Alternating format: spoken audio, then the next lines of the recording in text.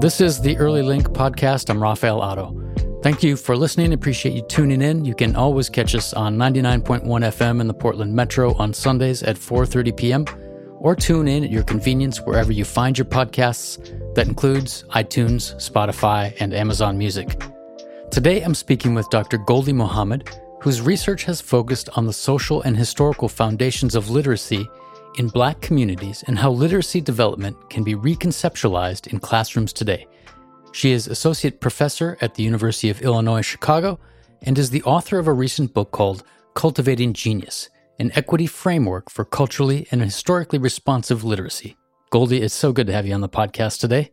Yes, it's so good to be here. Thank you for having me. I wanted to talk about the book Cultivating Genius. It offers a model for teaching and learning. So it's really designed for educators and school leaders, and it uses a framework built on Black literacy societies going back to the 19th century. Can you talk a bit about what those societies were and what they were designed for, and how did they influence the writing of the book? Yeah, so I discovered this part of history, Black history, American history, when I was a graduate student.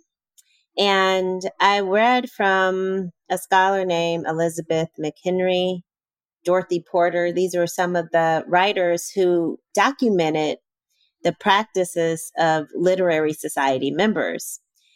And I discovered that in the early 1800s, around the 1820s, we developed these literacy clubs in urban northeastern cities like New York, Philadelphia, Boston, and where in these cities where Black folks had a little bit more liberties, they organized themselves and studied mathematics, literature, science, art, history. They lectured, they debated, they read, they wrote toward improving humanity, improving society, conditions within society. And they ultimately had a number of goals in their practices. They had goals of cultivating and advancing a sense of self and identity. They had goals of cultivating and advancing their skills, writing, reading, mathematics skills, these things that would put them in positions to also help with change. They also had goals of cultivating their intellectualism, their what I call in the book criticality, their anti-oppression, and then also their joy. And so I found these spaces to be so fascinating. I did not know why I did not learn about them in my own K-12 experience. Like a lot of people in the United States, this part of history is not in the curriculum. Right. It's not in the books typically. But learning about them, it's a fascinating and beautiful history. In addition to all this part of history was teaching me how to be a better teacher, how to be a better thinker, speaker. And so it's a lot of implications for teaching and education. And so that's how the book really emerged, taking the knowledge from these literary societies. And they had great membership. They had, some membership was small, some membership was over 100. And they had one goal, is to create more literary societies to improve toward all those goals I named. And it was, like I said, it was beautiful to read and discover. And at the same time, it was almost like, well, why didn't we learn this before? Right. It's a wonderful part of our history that I was not aware of either until I picked up your book. So I appreciate that. Mm-hmm. I also like the way you talk about literacy as this larger frame, because so often today when we talk about literacy or in early childhood, we'll talk about reading proficiency by third grade. It's kind of in this realm of skills and proficiency, but the way you talk about it has much deeper meaning, particularly for Black people historically. So talk about what you mean by literacy in this historical context. Yeah, and you're absolutely right. Most of the time we see literacy defined as skills only, as cognitions, as something you have or don't have, literate versus illiterate. And it wasn't those binaries for Black people historically. You know, literacy was more than just passing a test or a level of literacy, like a reading level, a writing level. Right. It was more than just skills. It was reading the world, making sense of the context around you. It was meaning making, making sense so I would find some literacy practices involve hair braiding, coding, using codes and songs and algorithms to send messages, quilting. They had very unique and nuanced language practices. And so the way I define literacy taken from these historical examples is, of course, reading, writing, speaking, thinking, meaning making, print, but all sorts of text, the world as text, the land as text. And so it's a bit of a wider way of conceptualizing literacy. And I found that the 5 pursuits, with the added one of joy, became a way of defining their literacy practices. So every time they were reading, writing, and thinking, historically, they were building identity, skills, intellect, criticality, and joy. Right. And so that's how those 5 pursuits became so connected to the ways in which they define literacy. And there was a connection to this idea of liberation and self-determination and power. These are all part of how these communities are thinking about literacy at the time. Exactly. And that's where the criticality comes in. Literacy was connected to goals of self-empowerment, self-reliance, self-determination. It was connected to liberation, equity, and freedom, and anti-racism. It was so threaded. You did not have, literacy instruction over here and anti-racism instruction over here. Right. It was one. You didn't have identity learning over here and then literacy learning over here. It was one. And so all these pursuits were very intricate to these larger ideas for equity and for freedom and liberation for all. So this has sort of formed the foundation of the book that you wrote. And in there, you're talking about culturally and historically responsive literacy. These are elements of that. I want to talk a little bit more about that. Can you give us what's the overview when we're trying to learn about culturally and historically responsive literacy? How do we best understand that? What's the simplest way to understand that? Yeah, it is teaching students that is not only responsive to the identities of the children themselves, but of other people, but also responsive to the times, both historically and currently. When we teach like that, we have culturally and historically responsive literacy, particularly when we teach 5 particular pursuits. That's how we know that we are teaching to respond in this way to what students need. And I call it historically responsive because these pursuits came from this rich history from Black literary societies. So we are using a model that responds to the historical nature of education and what education looked like for a group of people that go a bit forgotten and unrecognized. But these people teach us how to educate all children today. So to be historically responsive means we're taking from our ancestors in this way, Black abolitionist ancestors, we're returning to this history. We're remembering this history in order to teach children better today. Thank you for that.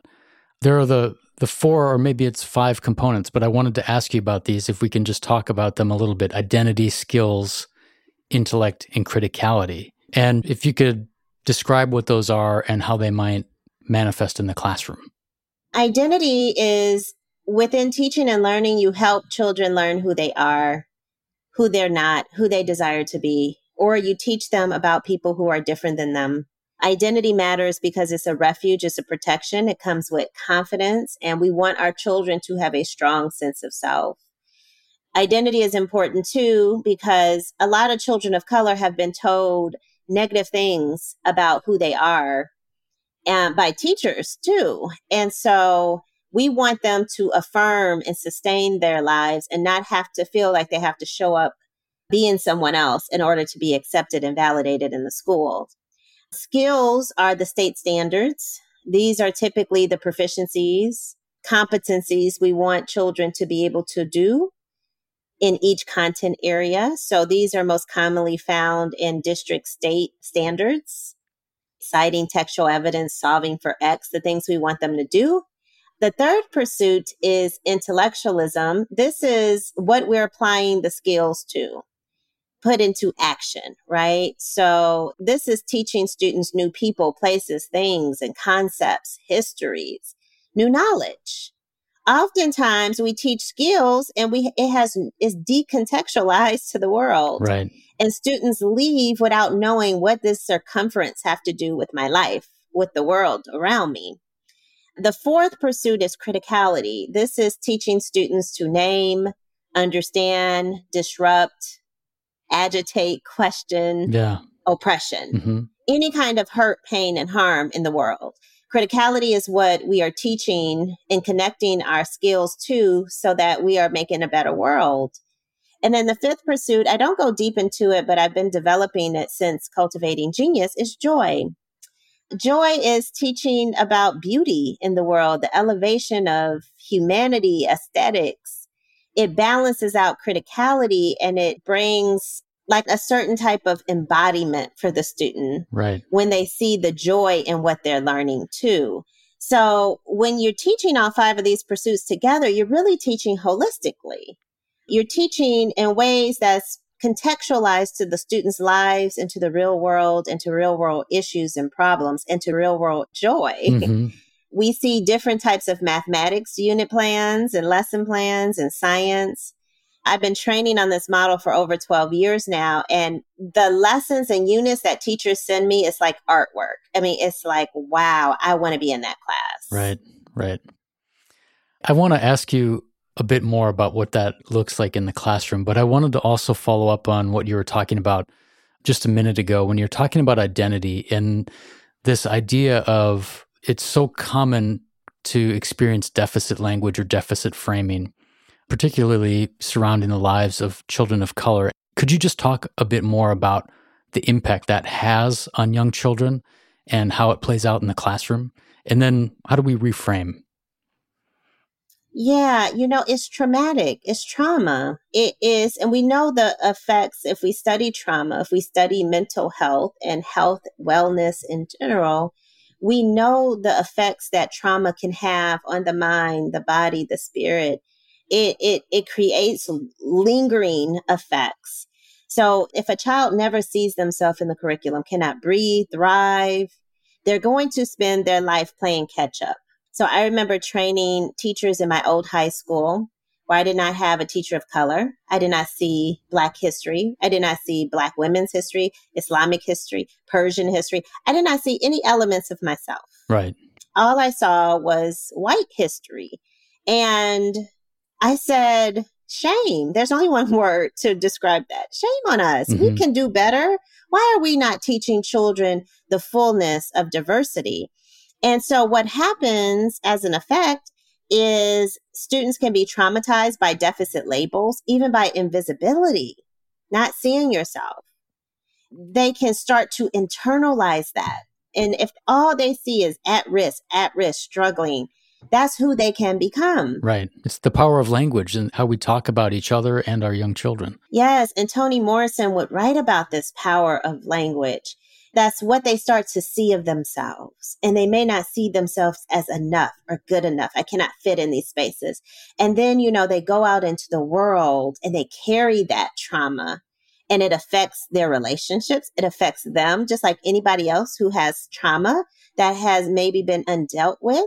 But this is something that is different from other forms of trauma, like loss, illness, divorce, those sorts of things. A child should not have to experience this in schools or by teachers because it is creating such a great deal of harm when we are perpetuating these types of labels and stereotypes. Unlike a trauma like loss, this is something that we can prevent. Sure, absolutely. Yeah. Every single day, we can make that child feel like they are loved, that they are beautiful, that they are genius, that they are enough. But they know when you see them as struggling and this and that. They know when you talk about them behind their backs and say that they can't read and write. Because that comes out, people call it implicit bias. But that comes out in our practice. How you really feel about somebody will come out in your teaching. So you cannot hide it. Right. And that brings me to the role of the teacher in the education of our students, of young people, and how important the role of the teacher is. So maybe talk Yes. about some of the challenges that teachers experience. I know it's very common for some classrooms can be more culturally and linguistically diverse, and teachers can often be coming from more dominant culture backgrounds. That creates a dynamic, but teachers have a responsibility in this context. Talk about what some of the challenges are to alleviate that and what teachers can be doing. Well, I think teachers have to first identify what's a challenge. That's a beautiful opportunity. Having diverse students that are different than yours. Look at all the diversity, all the knowledge that you're going to learn as you're being paid. Right. So that is a beautiful opportunity. So I first think we have to figure out the word challenge. Is it just a challenge for me? Is it a challenge or am I making it a challenge, right? Is there something I can do to lift what I'm perceiving as a challenge? First of all, there's no job like a teacher. Nobody has it. Mm-hmm. Nobody has a job where so many circumstances can impact 5 minutes of instruction, circumstances that you don't have control over. Yeah. The home, the community, the church, the synagogue, the masjid, the community center, the neighborhood, walking to school, society, social media, TikTok, all of these outside external forces impacts that one child and that one learning experience. But now you have like 30 children and you have multiple identities, you have multiple experiences, multiple histories, and you may not have had all the preparation. I don't think a teacher education program can fully prepare you at all. I mean, it can certainly prepare us better. We have a unique stance, and the system is built to give teachers a curriculum and teach it and sometimes have pacing guides and be all on this page at the same time. Right. That does not work. That's not going to work given the diversity and all those external factors. Mm-hmm. Teachers need to see themselves as artists, as someone who's creating stories to teach and tell. Beautiful stories, truthful stories, historical stories, connective curriculum to the real world. And so when you have those challenges, we have to strengthen our profession as pedagogues. Practice. I remember my first years as a teacher, I practiced. I was up. I invested that time to be the best. Right. Because I did not have time to be in a training period. The children needed the most excellent form of a teacher tomorrow. And so I had to play catch up on all the things that no one taught me. I did not wait for or rely on. I did not rely on my principal to send me to a PD or to a conference. Yeah. I did not wait for somebody to say, now I'm going to give you an instructional course on who Latinx children are. Right. No, I'm a seeker of knowledge. I studied, I researched, I talked to the children. I did not sit in that comfortable pool of struggle because some teachers and leaders can be like armchair revolutionaries. Yeah, we need change. But then they don't do anything. It's uncomfortable to study, to read an extra book, perhaps for some people.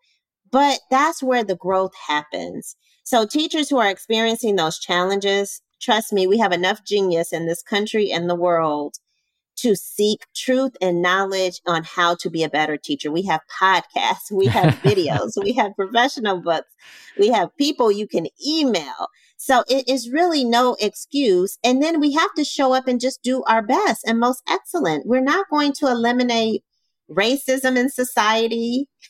We're not going to, in one lesson plan, do this or that because there's so many of those external forces. We're not going to stop TikTok. So I'm saying all that to say is that teachers also need to give themselves grace. Once you show up in your most excellent form, okay, I did well, and I'm going to try again tomorrow and be better and better and better. I'm going to go home and rest. Yeah. And drink water and be better, because this is still a job. I know it's like a calling, but it's still a job and we still have to take care of ourselves. Yeah. So it's a little bit on both of those sides. What about this question of, because I know teachers want to take what you're writing about, take this information, they want to bring it into the classrooms, and sometimes they feel bound by the curriculum that their district is using or that their school is using, and so there's a tension there. Do you have a recommendation for teachers who want to move a little bit faster with what you're teaching and might not feel like they can? Yeah. So we don't have to be confined by the curriculum. The curriculum is asking typically for 1/5 of the pursuits of our ancestors. We are still giving the curriculum, but we're going above and beyond. Not too many principals have a problem with teachers going from 20% to 100%. Yeah. And so we have to reframe it. The curriculum is giving students 20%. I am suggesting 100%. Who wants 20%? If you want me to teach 20% of the curriculum and you're mandating just the 20%, teachers have to say to themselves, is this the right place to nurture my own genius? Yeah. Because that teacher might feel so intellectually confined that you might want to run out of that building screaming. We don't want that. Yeah. All of the lesson plan examples that I typically show, they all come from the curriculum. I'll give you an example. There was a math teacher in New York who wanted to teach about students finding a percentage of a number in 6th grade. And the textbook had like word problems, worksheets, and she taught all that, but she put it in the context of video games and gaming. They studied for identity, their ability to create games and their own gaming identity, and studied the identities of gamers. What do gamers do? How do they read, write, think, and move in the world? For intellect, they studied the history of video games in math class. Right. It was just like a short excerpt they read. Yeah. They learned about how video games changed over time, the prices, revenue, how much gamers make. So it was very mathematical thinking. For criticality, they looked at the disproportionality of gamers in terms of gender and race and salaries. And then for joy, they had to make a game and create it and present it to their class. Now, that teacher is still teaching the sanctioned school, the mandated, adopted school curriculum, but just modified it a bit and added some more text to make sure students are more engaged. So if a principal is against this kind of teaching completely, and superintendents and things like that, if they're against us being more excellent, then that might not be the place for you. Right. Or you're going to have to find ways to cope with that. Yeah. Because I've been in those buildings before. Yeah. I appreciate that. I wanted to go back a little bit when we were talking about culturally and historically responsive classrooms and school communities. Just describe what those are going to look like increasingly. What is sort of the ideal classroom community through that lens? What does that look like? Well, it started at so many different levels from the U.S. DOE, Department of Education. But if we're just talking about a district level, you know, the school board, the superintendent knows how to speak about equity, anti-racism, and culturally and historically responsiveness. They know how to, especially the superintendent, knows what it looks like in pedagogy, can even write a lesson plan on it. And I'm only describing the superintendents that I've worked with where this has worked, where they have adopted it. This is what happens. It's not a secret of what we're doing. So many people feel like, oh, I have to sneak and teach in this way. But everyone feels committed to this work in their mind and their heart on a leadership level. And then principals are trained. I have principals writing lesson plans and teaching, because if you're going to lead teachers, you have to experience a teacher. You cannot be out of the classroom for 10 years. It can be twice a year, at least. Principals need to volunteer teach into any teacher's class. I'm sure any teacher will be more than happy to have them in their class for that hour. Yeah. And then they practice, they write and get feedback on their lesson plans or refine an existing unit plan. And they have some time with it. And then these culturally and historically responsive schools, their mission statement reflects the 5 pursuits. So even in their language of their mission or their vision, we're looking for joy and criticality and intellect and the importance of academic success and identity. And they run their staff meetings. The principals I work with, I teach them, this is how you lead a staff meeting that's reflective of these 5 pursuits. If a teacher comes to your staff meeting and does not feel a sense of joy or does not leave knowing a little bit more about themselves, we did not hit the mark there. Right. And then we look at interview questions, hiring new teachers, observations, evaluations. See, it has to feel like a culture. Like, this is how we do things. Right. If not, it's going to feel like, oh, this is the instruction over here, and this is culturally and historically responsiveness over here. Every once in a while, we'll put a Band-Aid and pretend like we're really doing it. It's not authentic. It's not steeped within the fabric of the community. And then teachers are then trained to do this work, and students are a part of the process the whole time. So many times I go into meetings to figure out problems, solutions, data, curriculum. There are no youth. Right. I said, how are we going to make a decision on curriculum when we don't even involve them? We don't get their input. Yeah. So children have to be a part of this. And then all of the teachers' unit plans will eventually be within these 5 pursuits. And then we start to see change, personal change, academic change, classroom engagement. We start to see a lot of teachers restoring their vigor and their energy to teach. Teachers did not become teachers to just read a script and to test prep. They became a teacher to, do something creative. And those teachers who are doing that already, we see a different kind of classroom. And this idea of involving children and students, we're not just talking about high school students, we're talking about kids of all ages, right? There's that opportunity for children of all ages in the education world to be involved in what their education looks like. Absolutely. And we would see that in literary societies. Members were like adolescent children. It wasn't this hierarchy. Oh, you're older, you know more, you're my teacher. No, everybody was the teacher and everyone was the student. You can be in a classroom, and I do this in the summers. I have classrooms of like a 17-year-old with a 12-year-old. Yeah. And when you look at what they produce and create and write, and then you put my writing with it, you don't know who has the PhD, who's 17 and who's 12. You wouldn't be able to guess. That's how brilliant it is. Okay, I have one more question for you. And I was reading some of the comments about your book, and people talk about this as a glimpse into the future, that literacy is a force for equity, that what you're writing about here can help undo racial injustice. Did you have that in mind when you set out to write the book? And how do you feel about those as the future of this work? Everything I do, I have goals of dismantling racism.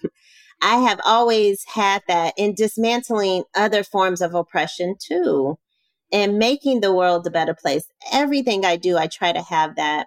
I knew that the book was special. It felt special to me. I knew that the model was special.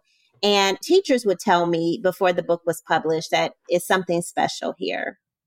I don't know if we can ever anticipate like the beautiful and unique ways people have taken up the book in such mass numbers. The book really took off during a time where the world was shut down. Yeah. We saw empty streets and we were all afraid and in a pandemic and more racial violence was happening. So all this stuff was happening. And then the book, people were like, yeah, this book is helping to teach more equity in classrooms, more anti-racism. So I certainly hope that it is useful for educators to help them dismantle racism in the classroom for sure, racism in general. But I also hope that these external forces that I mentioned, the businesses, the religious institutions, government, policy, all these things, social media, like we all need models of justice. I've been invited recently to be on a panel with some artists and developers at Google and some musical recording artist, Pharrell Williams. And Add Color is a DEI, diversity, equity, and inclusion space that looks at it in different realms. That's important. It should not just be educators doing this work, but every profession, everyone. And, I started talking to a doctor to look at this model, what it means for healthcare and how we feel safe and comfortable in a doctor's office. And if we really know our treatments, if we question, if we critique, if we feel like justice is being served in healthcare. And I don't know if I may have anticipated all of that. But like I said, I knew it was special and I'm enjoying seeing how people are using it to frame their thinking in multiple spaces in addition to education. Well, thank you for your work with educators all over the country. I know you're working with people across the United States and I think internationally as well. Mm-hmm. It's been wonderful to have you on the podcast today, Gholdy. Thank you so much. Thank you so much. Thank you for having me.